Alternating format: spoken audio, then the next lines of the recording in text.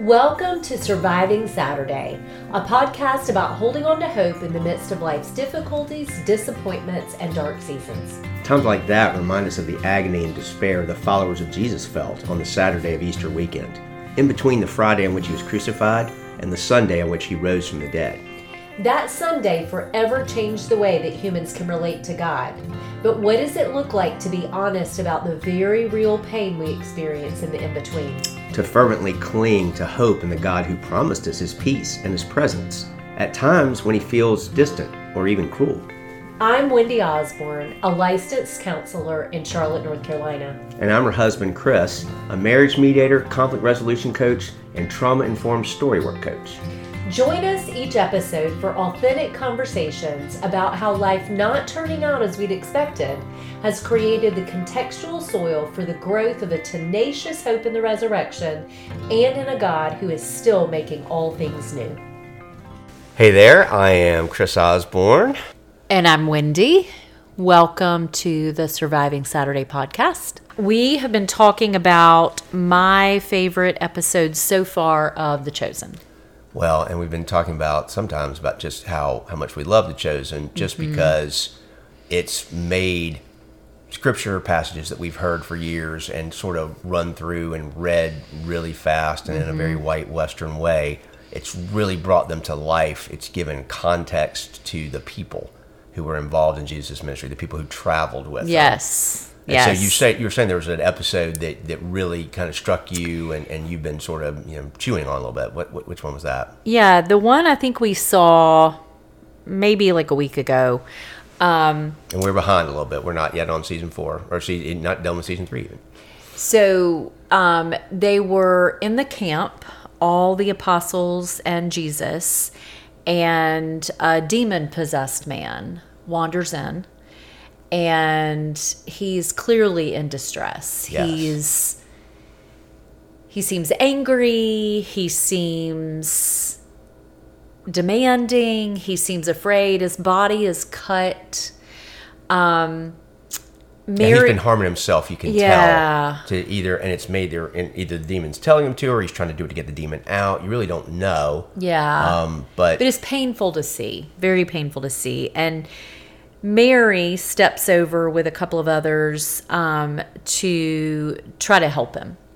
And, I'm not I don't have an MDiv, so I don't know exactly what here is completely true to Scripture and what is not. But what struck me as I was watching is that as she tries to speak help to him and care for him, he begins to call her by a name that the story would imply in the series that she went by before she met Jesus. Now, I don't know if I know Lilith is not in Scripture, but I don't know if she had a name change. But where it took me was, Jesus, and everyone who knows her now uses this name Mary. And Mary Magdalene. Mary Magdalene, not his mother Mary, who's also with them, which was a surprise to me how much she's traveling with him. Yeah. Which is scriptural, and I had no idea. And so I was thinking about, the passage that says Jesus has called us by name. We're his. I've called you by name. You're mine. And that just led me to think there are names that I believe evil uses for us that are in contradiction to the glory that God designs for us to live out of, and that keep us far more contained and far less free in who Jesus is making us to be. Yeah, there's a passage in Revelation, I don't remember where it is, but that talks about Jesus will give, everybody will have a new name. There's the name that was written for you in the book of life. Yes. It's written on a stone. Yes. Without getting, bogged down in the actual theology of it. But I resonate with that whole idea of there's a true name, a true self. I think Bebo Norman had an album years ago. It's called Myself When I Am Real. And I love that title because it's like, there's a difference between the me that's real, that's grounded, that's present, can engage with others, and the me it's still me, but it's less me. It's more the shadow side. Yeah. You might Yeah. use a Jungian term, but and I was struck by that same scene in that Mary is the one who recognizes what's going on in the man, because we do know from Scripture she had demons cast out of her. Yes, which is such a precious part of the story, and I think why she was among those who stepped over to help him. Yeah, so she's drawn to him. She recognizes, she knows, okay, don't just, shame him, but rather recognize this is serious evil going on. I think she saw the larger battle. Yes. That was at play. And then when she steps into it, the demon sort of takes over, you can see, in the guy. Yeah. And it's not even, is he there? Is he trying to, is he making sense of it? All of a sudden the demon is addressing her directly and says, Lilith, we know you, essentially. Yeah, it felt to me in watching it like the retaliatory nature of evil, of who do you think you are? Yes, it to definitely live had that. into who Jesus is calling you to be. Yes, and there's this mockery and this scorning and this attempt at power. And thankfully Jesus shows back up in time and is able to cast him out. And he hadn't done that before in the presence of everybody. So it's kind of a big, huge moment. And you can see this man come back to himself. But I think what you said, too, that you were struck by was, what effect did that have on Mary afterwards? Kind of facing that evil. So Mary began to question who she was. That's how I interpreted it. And so we see her then go back to some of her former ways of life. And no one knows where she's gone, but suddenly she has disappeared. And so I began to think about how often I have done that, or the pull that I often feel from evil to not believe who Jesus says that I am. Yeah, and what would you say are things that sort of pull you in that direction, or make you forget the redemption that you've experienced? I think when I get afraid, and I think particularly if I taste rejection of some sort. Okay. Then I can go into a place of feeling futile, that my efforts are meaningless, and a sense of why try? Is it even worth it? And so what does that look like if a person saw you kind of going that direction? How would they pick up on it, or would they? How would they know? So I think first, you could probably notice on my face that the joy and the hope drain.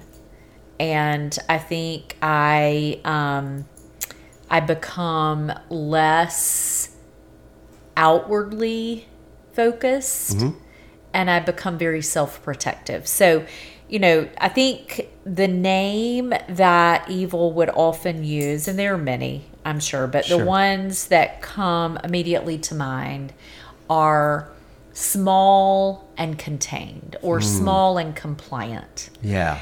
And I think that in my early days of life, like as a kid, I got a lot of affirmation for being both physically and behaviorally small. Yeah.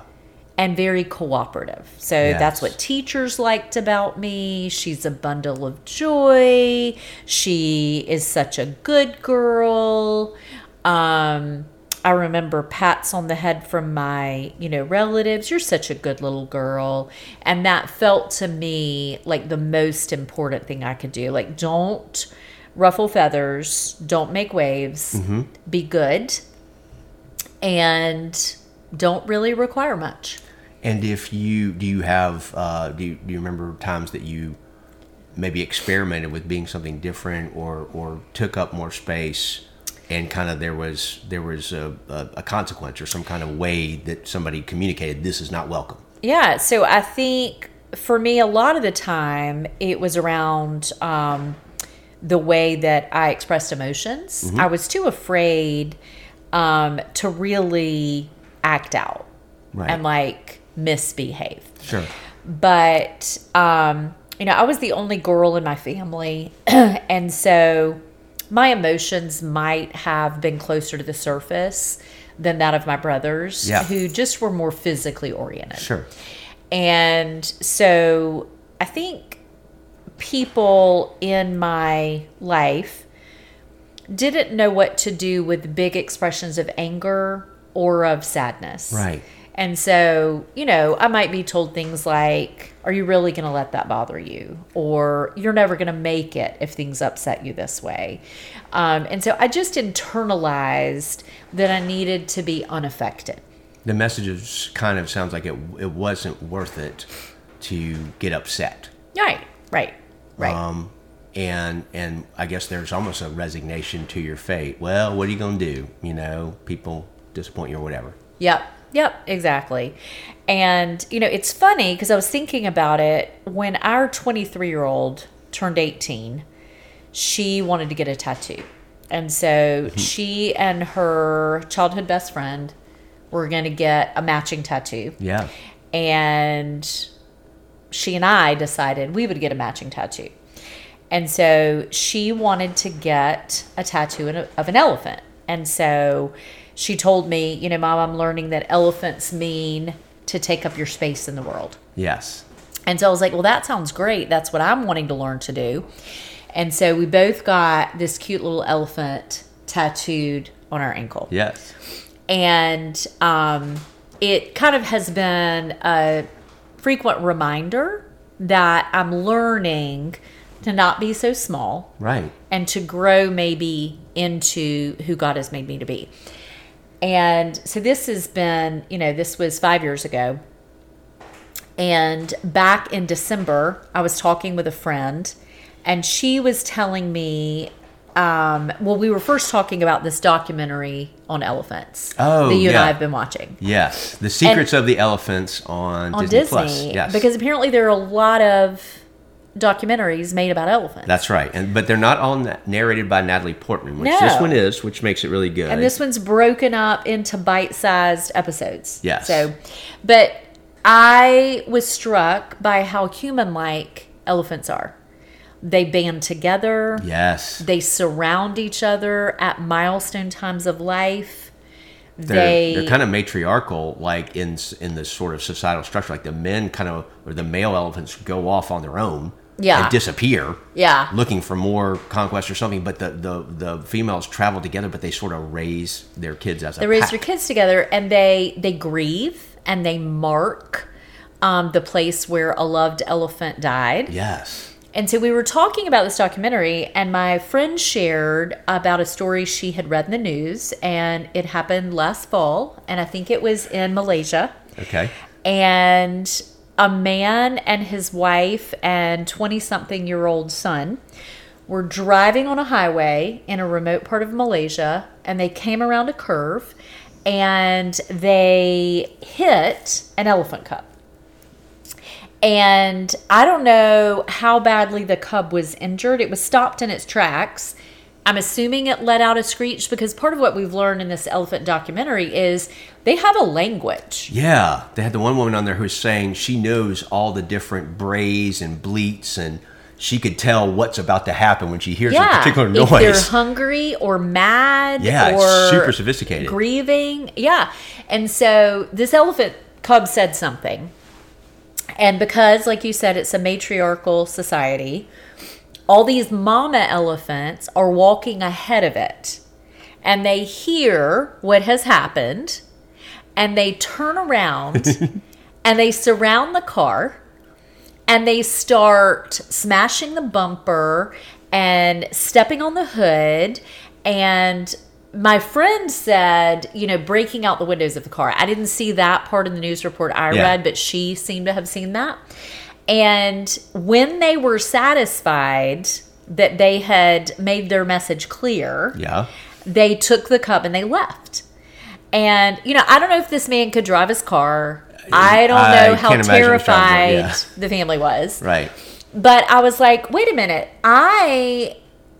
Mama elephants, I said this to somebody and they were like, forget Mama Bear. Yeah, Mama elephant is where it's at. Because they travel in a pack, that's the thing, and they're all going to mess you up. Yeah.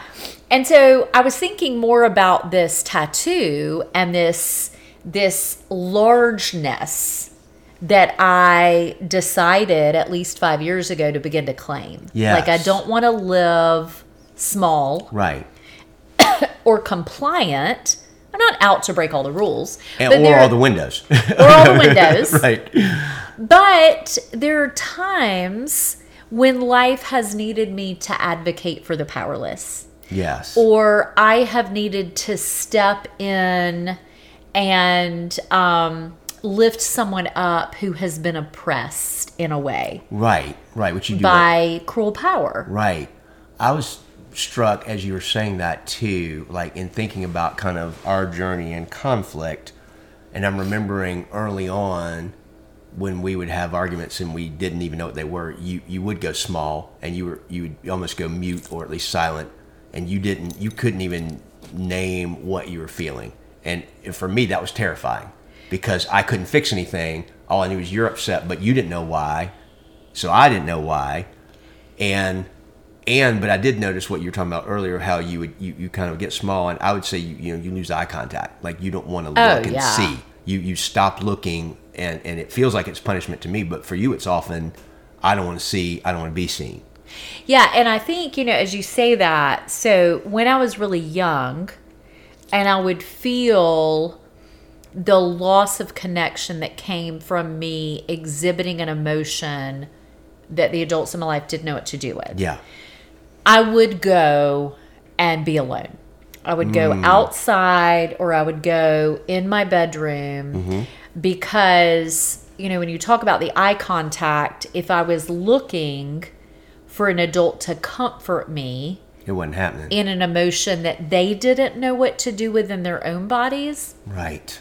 Then the searching with my eyes was painful. Oh, that makes a lot of sense. And so I learned to go into my room and do something to distract or comfort myself. Play with my dolls, play outside in the woods, do something. And so, I brought that into marriage of I'm going to retreat. Yeah. And I'm not going to look at you, which is another way of saying I will not need or rely on you. I will turn inward. Yes. And do what I have to be okay. And you're not necessarily doing it with the intent to punish me.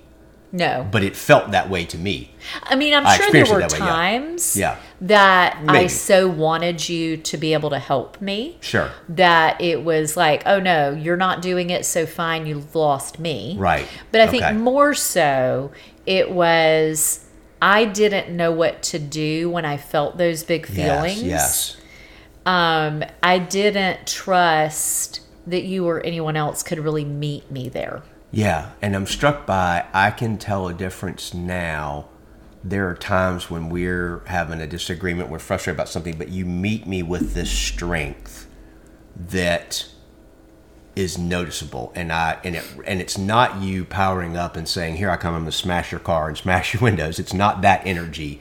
There's a presence in the solidity where you're like, "I'm going to stay with this, and I know this is upsetting you, and I know, or you don't like to hear this, but I think it's important." Like there's a different vibe that is compelling.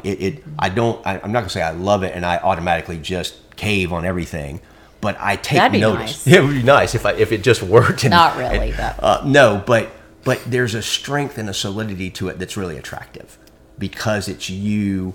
You are holding the space that you are supposed to have, right sized. You're not disappearing and retreating and not showing up, but you're also not trying to power me through. You will see this. There's a solidity, and it's much harder to argue with because I'm like, you're not wrong, and you're not threatening me. You're just being, and you're saying, I have this need, I have this desire, I want this to be different. And there's times I've ignored that, or I've tried to dismiss it or explain something away.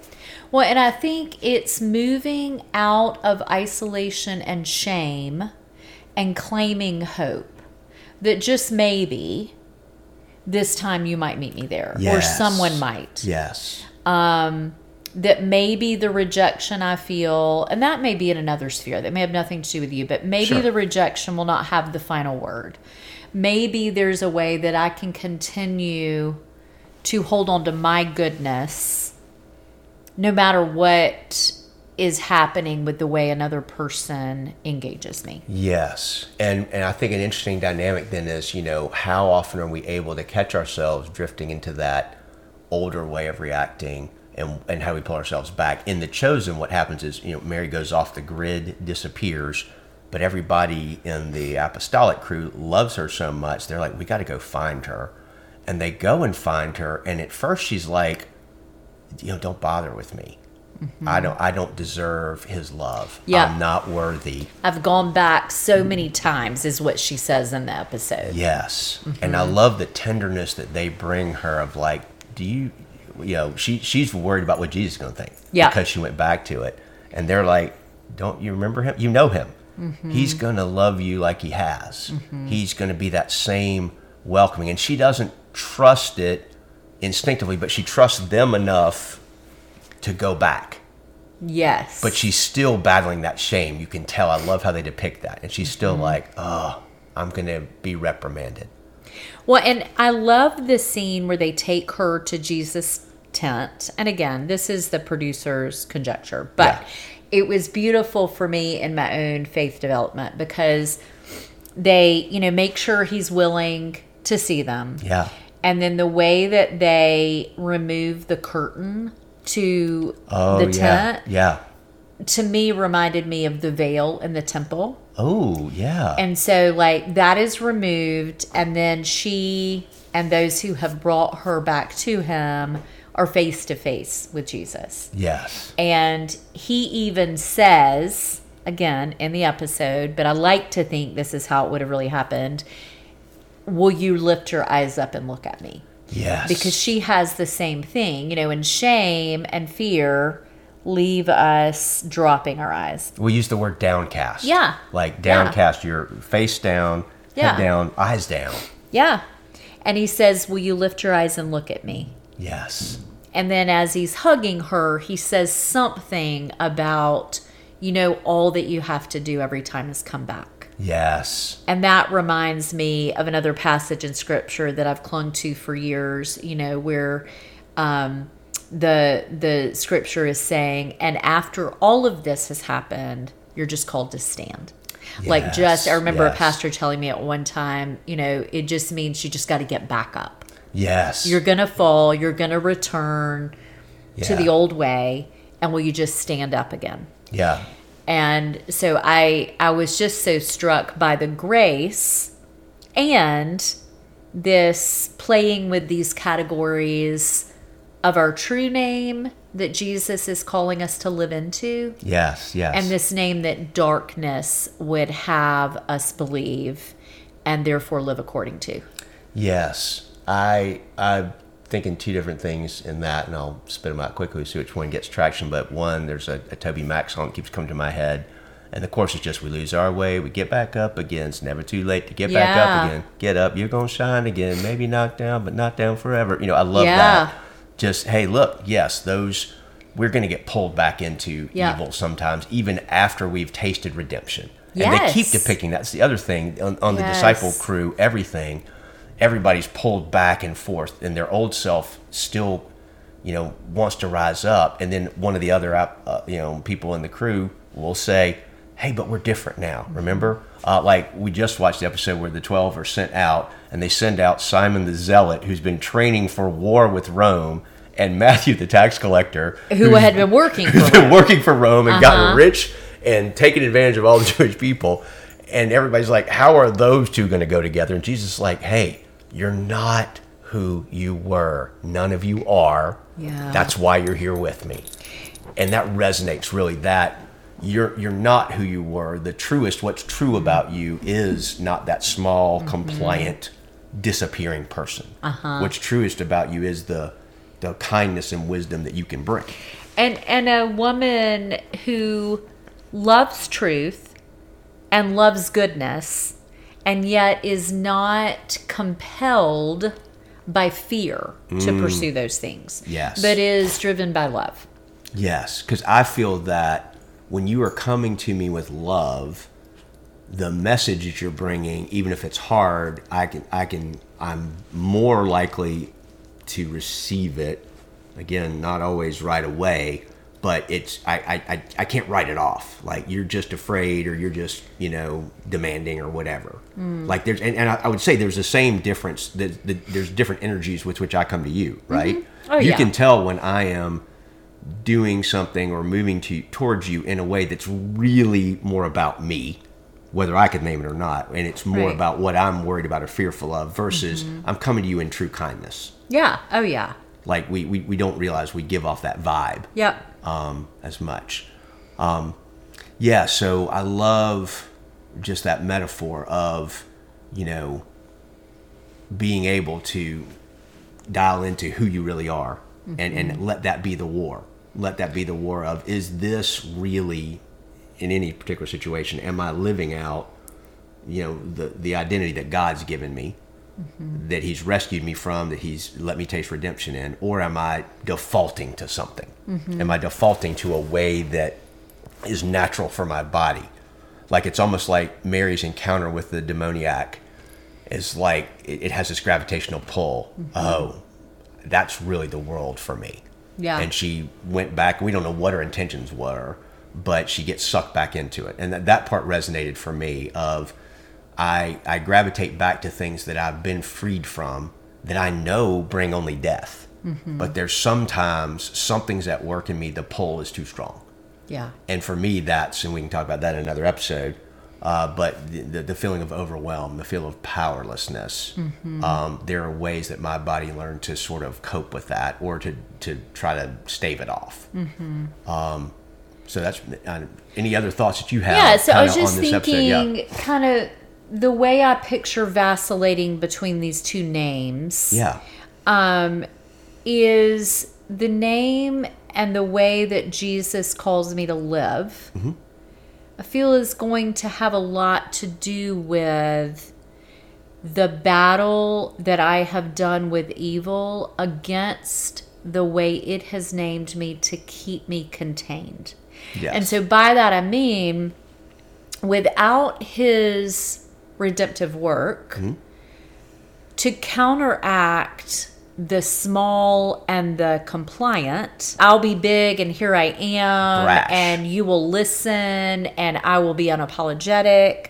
And that would not be living into the name where Jesus says you are more than you have been. Yes. Like, my word for this year is more.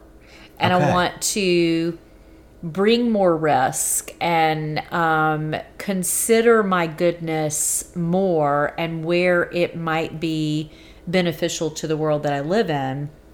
But that is very different than just a reaction against evil's desire to keep me small. Yeah, I was talking about this with somebody recently who had expressed, and a struggle that I could relate to as well, running into their own anger and how it's expressed, and feeling sort of terrified, and they want to change, but they're like, so does this mean I say nothing? Does it mean I don't do anything? And I was, my encouragement to him was, well, you might sometimes. It might, we don't really, I know my own story was I didn't correct without overcorrecting. So I brought an excess of words to our fights and conflicts. I learned at some point, I don't have to do that. Sometimes I need to sit in silence. Sometimes I need to be quiet. But then I got a little too enamored of silence. I'm like, I don't have to get into this fight. I'm going to just And I think chuck it and avoid it. that's if we are changing our behavior unto Jesus' redemption in our life, or unto our own self-preservation. That's really and good there's wording. a big difference. That's really good wording, because, the Jesus journey for me is that invitation to not just the counter. Yeah. Because really, when we start thinking about our story roots for how we act, we can reenact in two ways. We can reenact by being the old self, the old person, or we can reenact by saying, "Oh hell no, I'm not going through that again. You'll hear me roar. I'll get big. I'll be loud or smart or whatever." The Jesus invitation is not even the middle, isn't even the right word. It's just, hey, this is what love looks like. And it means you speak when you should speak, and you're silent when you should be silent. And there's no perfect roadmap for that. Right. And as we close, I'm not sure the elephant mamas were following Jesus when they destroyed the car. No, that's probably... But they were being incredibly protective of their little kid. Yes. That was one of their babies. That's right. And they clearly said, not on our watch. Yes. Do not miss that we will protect. And there's something holy in that. There's something very holy, and we will do what we need to do to love. And again, I don't think, Jesus was necessarily smiling. Although he might have laughed. It's kind of a funny story. Right. Because I have to clarify, the people in the car were not harmed. They are fine. That's good. They are fine. I don't think their car is fine. Which means the elephants probably had some restraint as well. I mean, they could, absolutely. They could have said, "Hey, you're the man who drove this thing." Now, maybe they didn't know better, but I think they were just sending a message. That's right. Here's the message: you're not going to do this. This is the instrumentality. This would be a hard no that you will get away with this here. Well, and I love that image of that the kindness of Jesus, the journey I've been on too, in dealing with the darker parts of what I am drawn to in the fearful self. It's God's kindness that leads to repentance. Yep. It's people reflecting and resonating His kindness and bearing it that is beautiful. And so I love the idea of, the disciples have to go get Mary and bring her back. Other people had to cut a hole in the roof to get their paralyzed friend to see Jesus. That communal element, I think, is beautiful as well. It's not just we need to come back. Sometimes our friends we need to have friends that are good enough that they'll drag us to Jesus. They'll drag us, and I think I've been thinking too, who can I count on to take me to Him, and who is He asking me to take to Him? Oh, that's beautiful. So thanks for joining us. We'll see you next time. Take care. And if you are enjoying the podcast, please don't forget to like, subscribe, rate, and review. The Surviving Saturday podcast is brought to you by Nurture Counseling PLLC, a counseling, teaching, and training center based out of Charlotte, North Carolina. We help families flourish one story at a time. Nurture Counseling provides counseling intensive for couples, conflict resolution coaching, story work groups, seminars, workshops, and retreats to provide a safe and welcoming context for exploring the agonizing experiences of pain, brokenness, and evil that disrupt our lives, and that God often uses to nurture deeper trust and intimacy with Him and with each other. You can find us online at www.nurturecounseling.net.